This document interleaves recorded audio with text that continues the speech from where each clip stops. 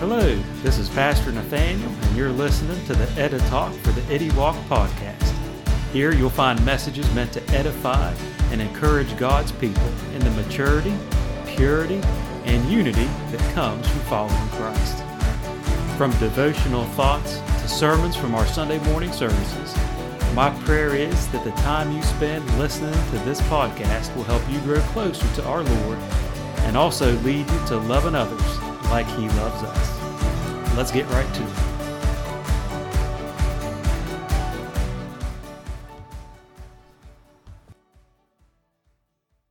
Of your pastor for being on vacation right now, and I think he's in a warmer part of the country, and so I'm really jealous about that. But it's been fun to journey out here. It took me 2 hours to get here, but it was beautiful. I did the backcountry roads, and it was really nice to make the trip this morning. And along the way, of course, I'm thinking about the sermon. I've been thinking for a while now, not just for your church. I've been working on this sermon, bits and pieces of it, for a couple churches, but it's been something that's really been lingering and sort of on my mind is, what is the church? What are we for? Why are we here? The world's complicated.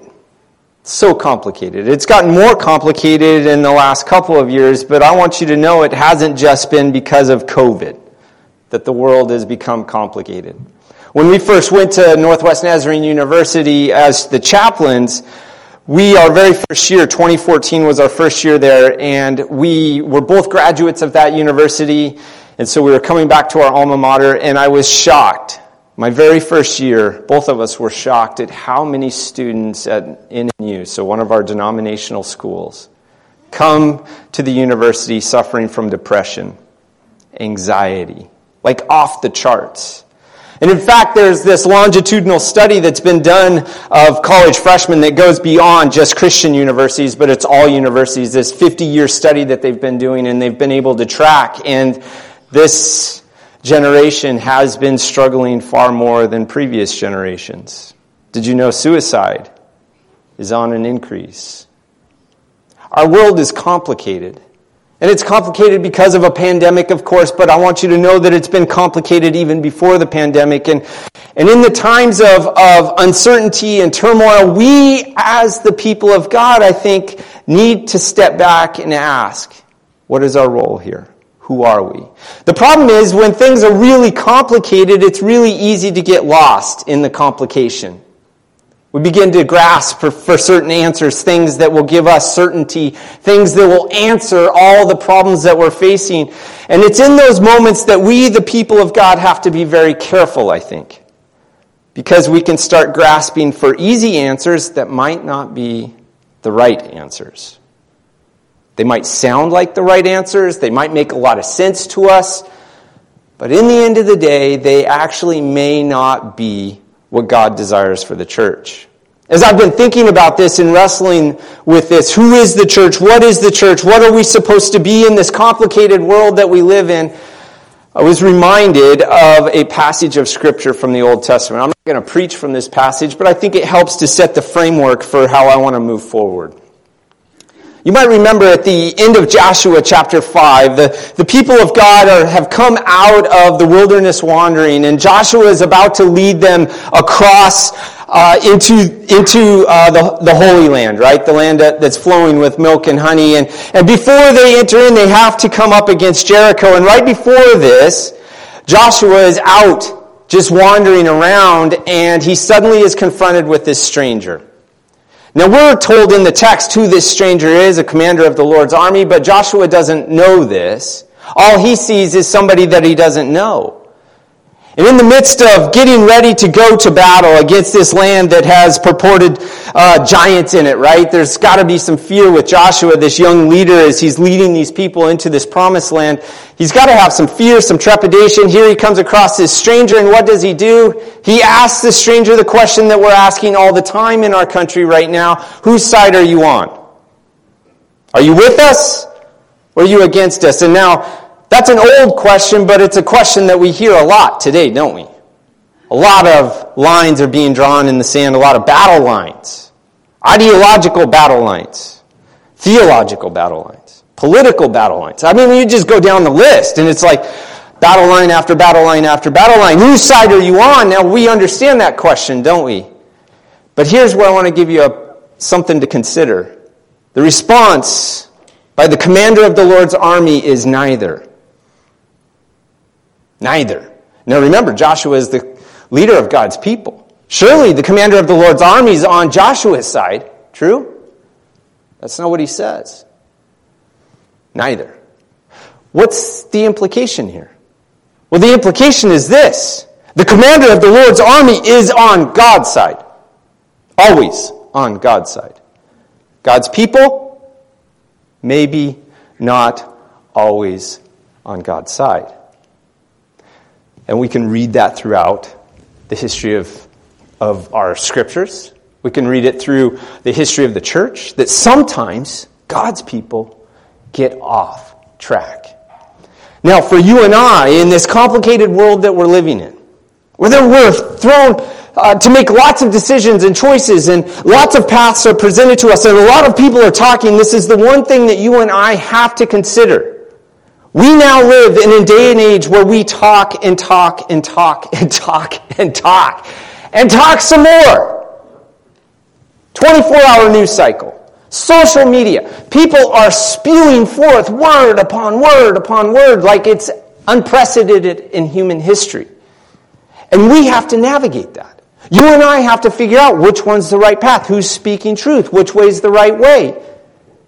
And what we need to consider at the very outset here is that, guess what? Just because you and I go to church, just because we confess Jesus as Lord and Savior, just because we call ourselves Christians, just because we read our Bibles, doesn't necessarily mean that we're always going to be on God's side.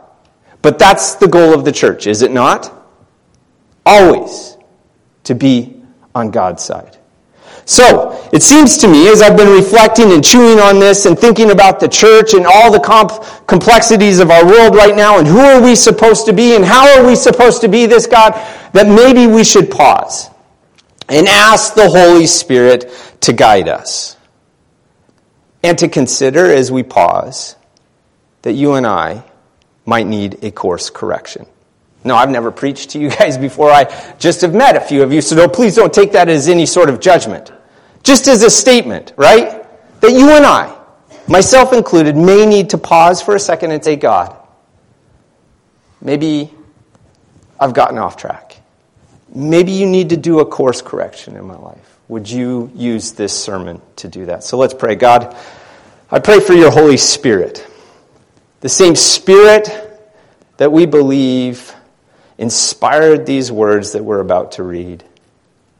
It's the same Spirit that can inspire us to help us to hear them anew. I pray more than anything, God, that you would make the words of Paul, which indeed we believe are your words given to him, that you would make them come alive in each of us this morning. Help us to be your people. People that are on your side in this world. The text I want to preach from comes from Ephesians chapter 1. Now, I don't want you to think that I'm going to Ephesians because Ephesians the church in Ephesus was a perfect church. It, of course, wasn't a perfect church. There are a couple different places that you can read. You can go to the book of Acts, or you can go to 1 Timothy, and you can kind of hear some of the warts of this church. You can also go to the book of Revelation, and you might recall that this is one of the 7 churches that's listed in the book of Revelation, and they're praised in that book, as all the churches are praised for something good. Their patient endurance is what they're praised for, but they're also condemned because of their lovelessness, their lack of love. The church in Ephesus wasn't a perfect church because, in fact, there is no perfect church. It's an ordinary church, filled with ordinary people. Did really good things, did some crummy things. Things to praise God about and things to repent of. But the book that is written, that is pinned to the church at Ephesus, the book of Ephesians, is a fascinating letter. Because unlike any other letter in the New Testament, it's not written to attack or address a specific theological problem. That's not why the book of Ephesians is written. Here's this book that was circulated in the ancient world, that was written to give us a model of what the church should be and could be, who we are supposed to be. And so I think it's a fitting book to reflect on. Now here's the problem for you. Your pastor, unbeknownst to you, and you have no fault in this, it's your pastor, has asked a pastor to come preach that doesn't get to preach that often. Do you know what that means? I got to preach a lot today, because I got to get it out. Guess how many points I have today? First of all, you need to know this about me. I rarely preach sermons that have points. It's just, I like narrative-style sermons. But in this case, I'm going above and beyond for you, because I'm going to give you 7 points. Yeah, whoa, look at your watch.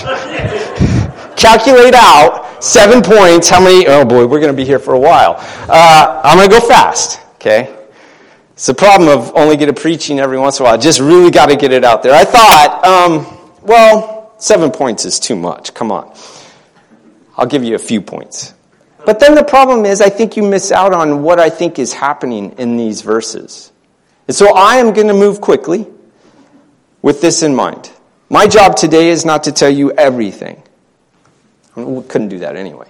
But that's not the point. The point is I want to give you a broad look at these verses so that you can chew on them and talk about them, go home and wrestle with them with each other. As a church, you can wrestle with them so that you can continue kind of the sermon, okay? So I'm going to ask, if you are able, if you would stand for the reading of God's Word as I read from Ephesians chapter 1. And we're going to pick up at verse 3. My sermon is going to focus on verses 3 through 10, but I'm going to continue reading it through 14. And this morning, I've chosen to read from the New Revised Standard Version just because it helps to make the points of my sermon a little clearer for you, okay? I understand that not everybody has the NRSV, but you can follow along. So hear the word of the Lord. Blessed be the God and Father of our Lord Jesus Christ, who has blessed us in Christ with every spiritual blessing in the heavenly places, just as he chose us in Christ before the foundation of the world to be holy and blameless before him in love. He destined us for adoption as his children through Jesus Christ according to the good pleasure of his will, to the praise of his glorious grace that he freely bestowed on us in the beloved. In him we have redemption through his blood, the forgiveness of our trespasses according to the riches of his grace that he lavished on us.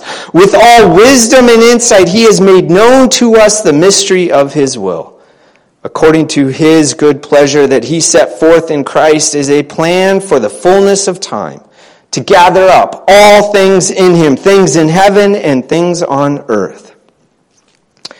In Christ we have also obtained an inheritance, there we go, having been destined according to the purpose of him who accomplishes all things according to his counsel and will, so that we who were first to set our hope on Christ might live for the praise of his glory.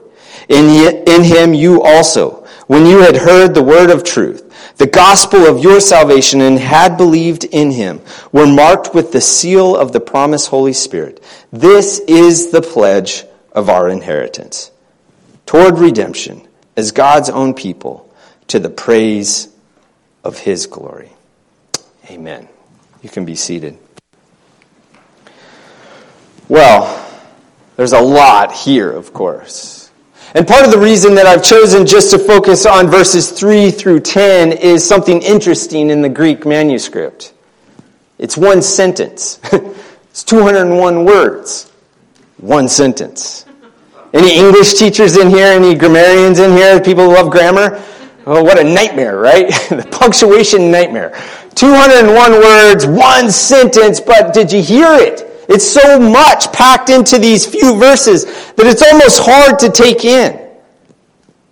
It's like Paul has just given us this amazing opening that draws us into the presence of God, and I think there's something amazing about this. It's too much almost. It's hard to process. It's, oh my, we need to take a breath, pause. Paul, maybe put a period there. Let's sit on that one for a little bit. But no, he just keeps going and he keeps going, and I think that's a good reminder to us in some ways that we live in this age where we kind of fancy ourselves to be so smart and educated, and we are, and we're technologically advanced. And one of the downsides of that is that we can sometimes think that we know everything. When you bring that to God, guess what happens to us people of faith? We begin to put God into this box. Now, God doesn't like to be in a box. He can't be put in a box, but we like to pretend like we can't for some reason. And here's this introduction, 201 words, one sentence long. It's one phrase after another that's bombarding us, and it's almost too much to take in, and I think it's a good reminder to us that guess what, people? Our God can't be boxed in. He doesn't fit into our nice, neat sentences. He doesn't fit into our nice, neat categories. Our God is big, amen? Too big for even our minds to comprehend fully. And so we're going to stagger a little bit as we hear these verses, and that's good. I think that's a good reminder to us. But if you were paying attention, in those verses from 3 through 10, there were 7 key verbs that were highlighted. I'm going to follow them along, and according to the NRSV, just helps to clarify it for us. But you can look in your translation, and we better jump right in or we're going to be here all day. So, the first verb, blessed, verse 3. Did you notice that God's first listed?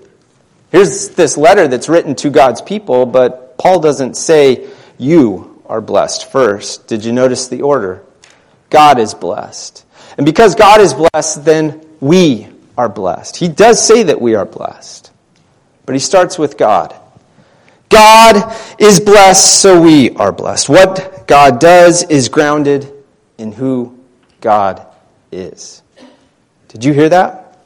What God does is grounded in who God is. In other words, God cannot do anything in this world that is contrary to his character. So the very character of God is blessing. Now, how do we know that? Because if you follow along in Scripture at all, start at the very beginning. What does God do when he creates? He blesses, right? And he blesses it, and he calls it good, and he blesses it, and he calls it good, and he creates humanity, and he blesses it and calls us good. God blesses from the very opening of our Bible. And as you read the pages and you go on through the prophets and you go on into the New Testament, and all of a sudden a Christ child comes, God blesses us with this gift of a child that leads to our salvation. The testimony of Scripture from beginning to end is that God blesses us. Why does God bless us? Because God is blessed. God acts out of who he is. God is blessed. So we are blessed. Now that's a good word for us, church. In a day where life is very complicated, there's a lot of bad news when we turn on the TV or listen to the radio, get on the internet. It's bad news after bad news after bad news, and if you're like me, you're sick of the bad news. But the church, what do we have? Good news. Thank you. Good news. Right? Good news. It starts with this. Our God is blessed. And because our God is blessed, he's blessing us. Blessing. Now, church, the question I have for us, is that who we are? If our God is a blessing God, doesn't it stand to reason that the church, the universal church, every church that proclaims Jesus Christ as Lord and Savior, certainly I would believe that the Church of the Nazarene is in this, right? Are we a people that's blessing others?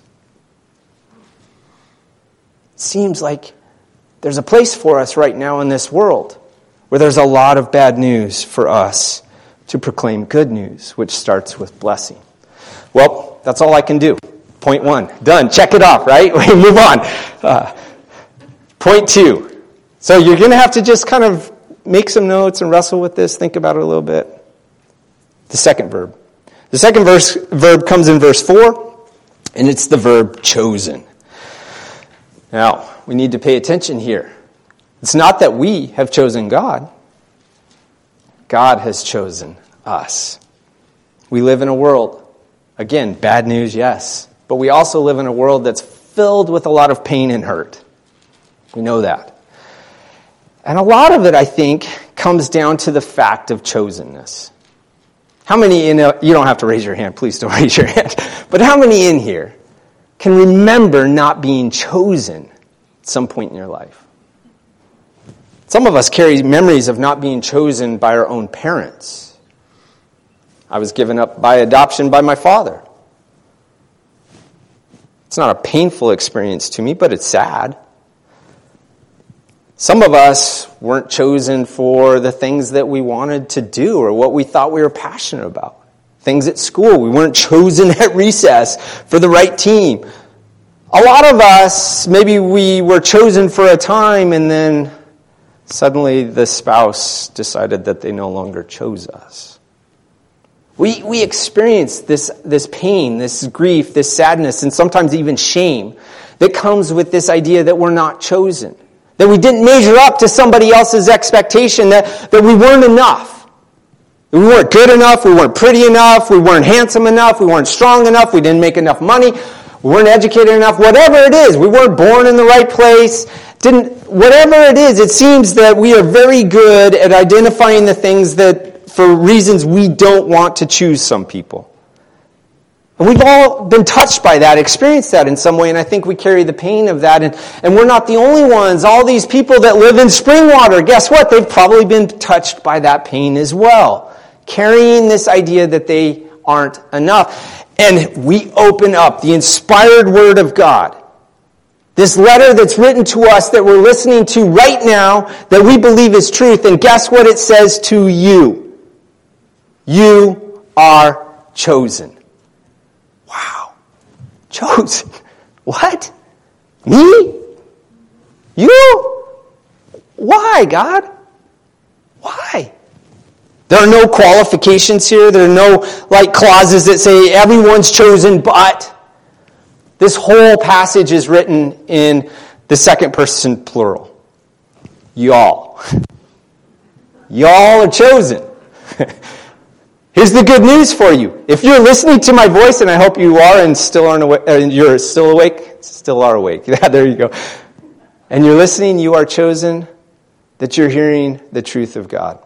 You, my friend, are chosen. Chosen.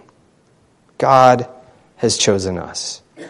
We live in a world that's having a lot of negativity spoken right now, and we have this message that's given to us that we are blessed. That we are chosen. It seems like maybe we have something to offer the world, doesn't it? But we can't stop there, so we got to go on to the third verse, which is a little bit of a synonym of the second verb, which comes from verse 5, destined. Now, your translation might say predestined. This can get into big theological discussions. We don't have time for that today because I have a 7-point sermon, remember? Just going to skirt right past that. No, there are lots of kind of debates about this.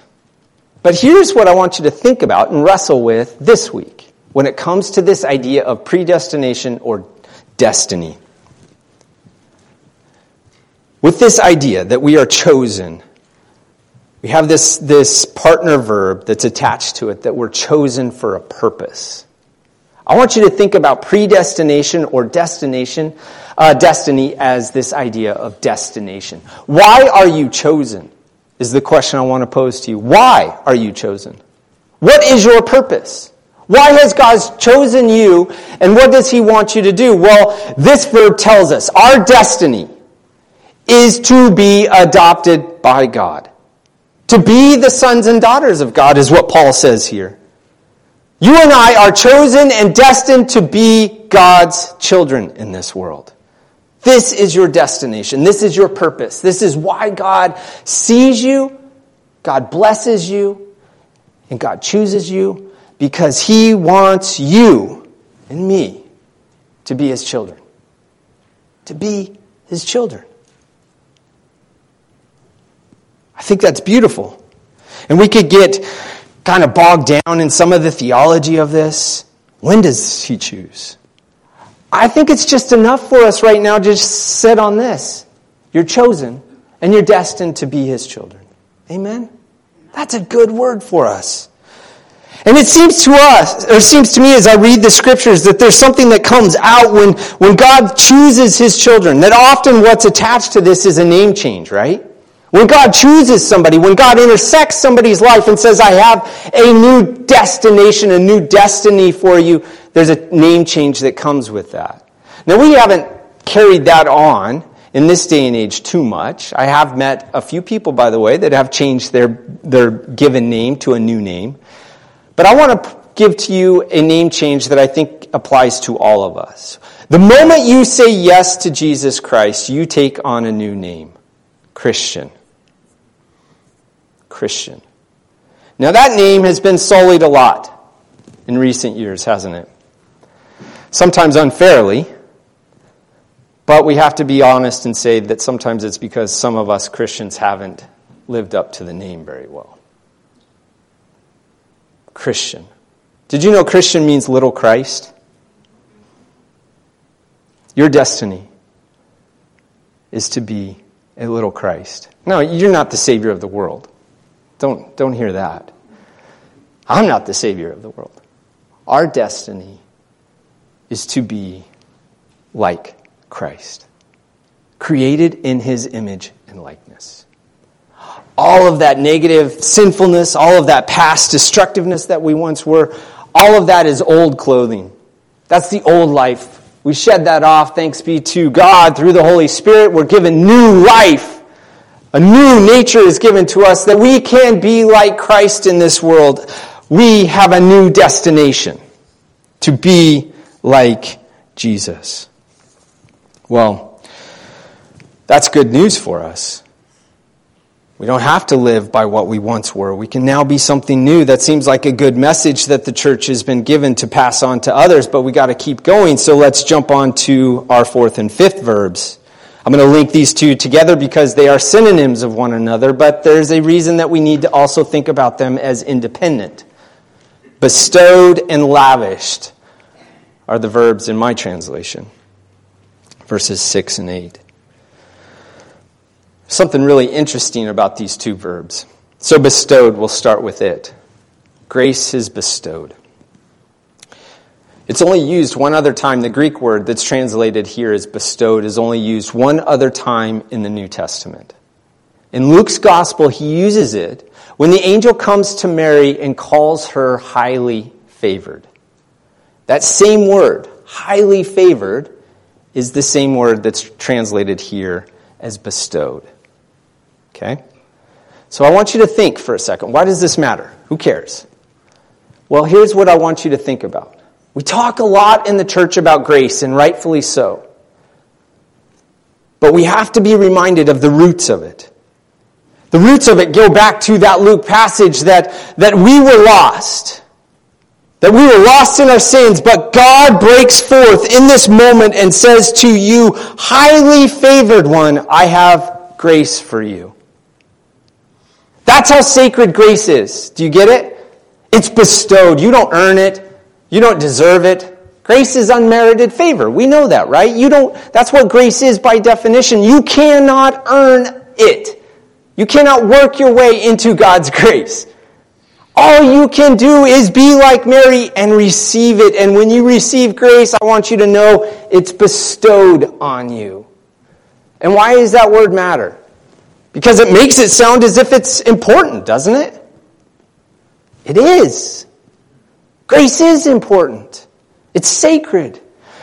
One of my favorite theologians, Dietrich Bonhoeffer, has written a great book. If you ever get a chance, you should read it. It's called Costly Grace. I think that's the title of it. That might not be right, now that I say that out loud. The Cost of Discipleship. There it is. It came to me. That wasn't in my notes. That's a freebie. But he does talk in The Cost of Discipleship about costly grace. I want you to think today how much grace costs God. He's chosen you. He wants to bless you. He's given you a new destiny. It's all built on grace. God chooses it. But it costs. Costs God everything. And yet he's been willing to give it, hasn't he? We sang about it today. He's given it to us. It costs everything. And I think the bestow language helps remind us, okay, when we talk about grace, we got to be careful that we don't call it cheap grace. It's not, we don't treat it cavalierly. We don't just as Paul mentions elsewhere in Romans, that, grace, it's, God will give it, so let's just sin all the more. No. This is costly. This is sacred. This is holy. It's bestowed on you. And I think the beauty of that is that, we have to be careful with grace. And in our minds, we might think, okay, grace is something sacred. It's something valuable. It's important. Therefore, maybe God is miserly with it. Familiar with that word? Stingy. That because it is so valuable and because it does cost God so much, that he's only going to give out little bits here and there. And man, if you don't accept it the first time, sorry, you're out of luck. Is that how we view God?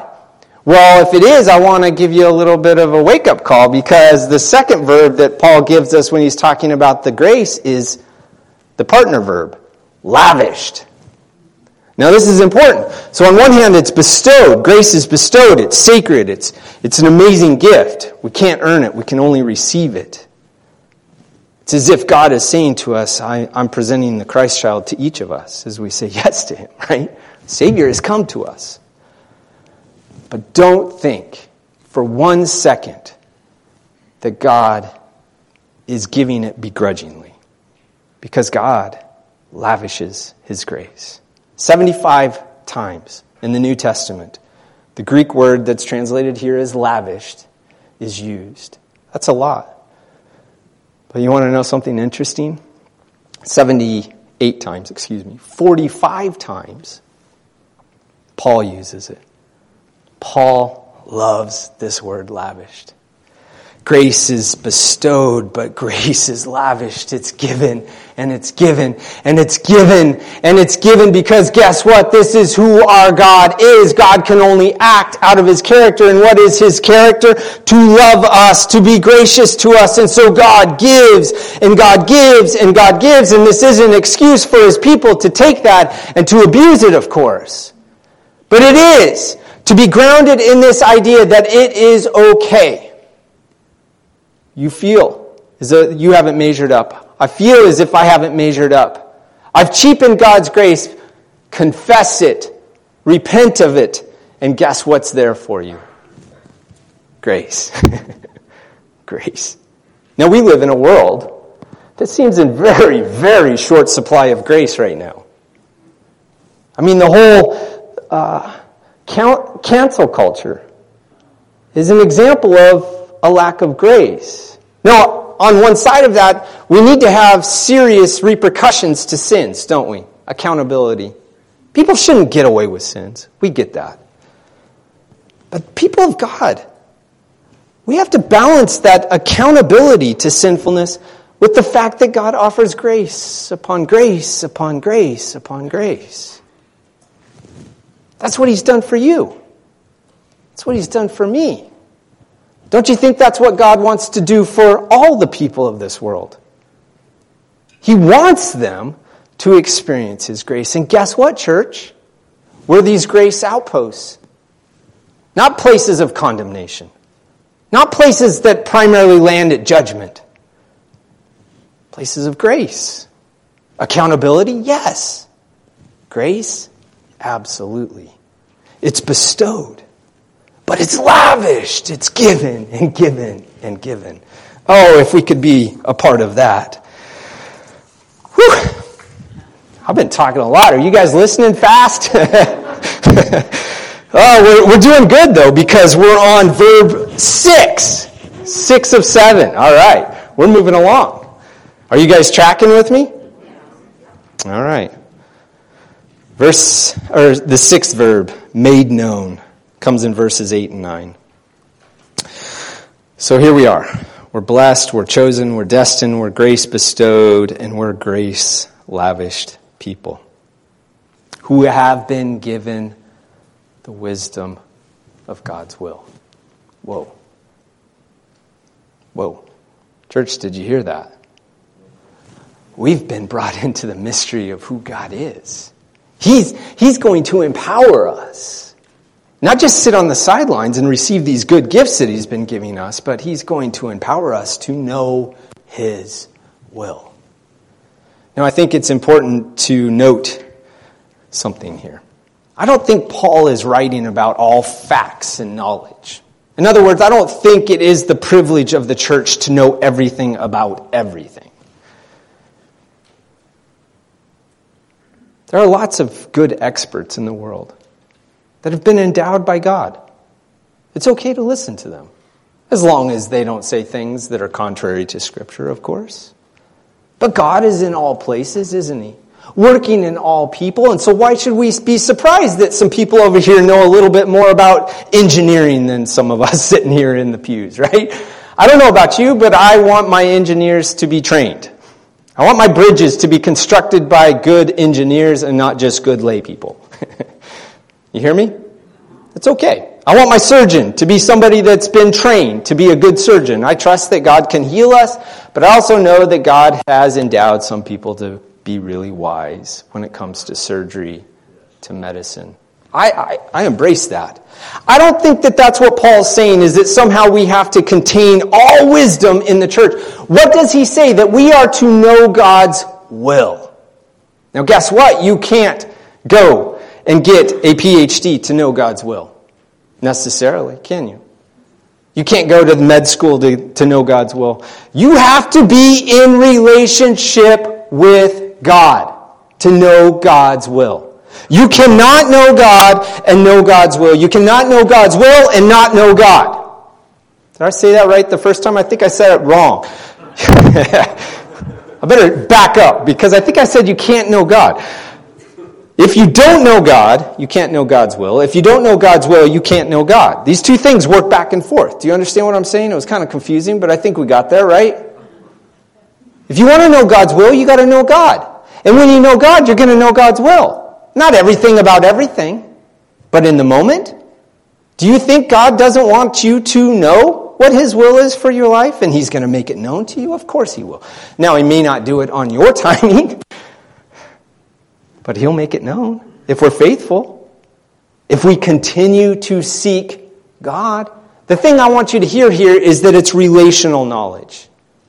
All too often in our world today, knowledge is based on facts and figures, data, disconnected from all kinds of things. But that's not the church. Our understanding, our knowledge is connected to the person of Jesus Christ, who reveals to us the will of the Father. It's relational knowledge. You have to be in relationship with Christ to know the will of God. To be in relationship means that we have to cultivate practices and habits that help us to discern Jesus' voice, the Holy Spirit's voice, and not just the many, many, many other voices that are speaking in our world. Our last verb is to gather all things up, verse 10. So what is the will ultimately of God? It's to gather all things up. Did you hear that, church? That's ultimately his will. He's given you this great message. These verbs have been given to you. He's called you into relationship. And now he wants us to understand that the role of the church in this world is to gather up. Not because of who we are, but because of who we represent. In other words, church, we live in a very conflicted and divided country right now. The opposite of what God's desire is. Because the testimony of Scripture is that God's desire is to unite, to bring together, to make whole all these separate pieces that have been divided because of sinfulness. He wants to redeem, reclaim, renew, bring back together. And the church, you and I, stand at the center of this. That's part of our call. It's part of your call wherever you go in this community. Part of what should be in the back of your head is the gathering up. God, where are you? If your desire is to gather up, that means you're in every aspect of this community, in the far reaches of this community, in all of upstate New York, and all over this country, and all over this world. You are there, and you are trying to gather up these loose pieces, these separated pieces. How can I partner with you, God? Every day we wake up. That should be on our minds. God, how can I be part of your gathering up? So if you've been paying attention, and I hope you have, we've heard this. We're blessed, chosen, destined, grace bestowed, lavished on us. God's will has been made known, and we've been gathered up. If you go back to the text, every single one of these verbs is attached to Christ. Blessed in Christ. Chosen in Christ, destined through Christ, grace bestowed in Christ, lavished on us because of Christ, God's will made known in us, or made known in Christ, and we've been gathered up in Christ. For 7 verbs, 7 Christ. Not 7 different Christs. I hope you understand what I'm saying, but Christ is a part of every one of them. In other words, Christ has fulfilled what the Father has desired. But if you go back again to the text, I want you to notice it's not just the 7 verbs and the Christ is attached to each of the verbs. There's also another group that's attached. Us. Every single time. Us. Blessed because of Christ. Who's blessed? We are. Us. So church, this is what I've been wrestling with.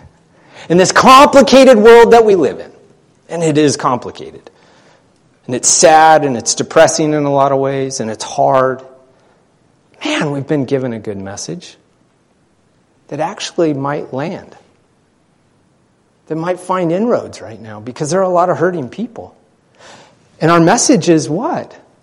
One of blessing, one of chosenness, one of destination, one of grace, of God's will being made known, of gathering up. Oh, this is a good word that we, the church, have been given.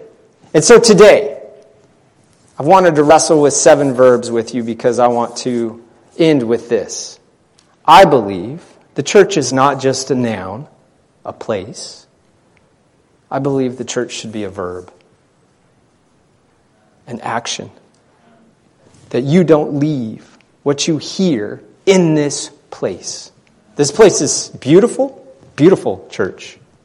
And I'm so thankful that you have it positioned here as people come up the hill so that they can see, there's hope for me. But church, let's not leave it here. Let's be a church that is a verb, that goes forward. And you've been given 7 different ways to enact that, to believe it, to live it. And I don't know what God wants to do in your life specifically. I just know that I have been convicted that maybe I've been distracted. Maybe I've set down some things that I should pick back up. Maybe I need to be more like a verb than a noun. God, I thank you for these people. I thank you for their patience with me this morning. We covered a lot, but we blame Paul for that. We're thankful for his words, actually, that were inspired by you. It's a lot to wrestle with. It's hard. It's a lot there, God. And we're just scratching the surface. And I think there's a lot that you could go and search us, and we could explore the depths of these 7 verbs. But it's enough for right now to just be reminded that you have given us an amazing message.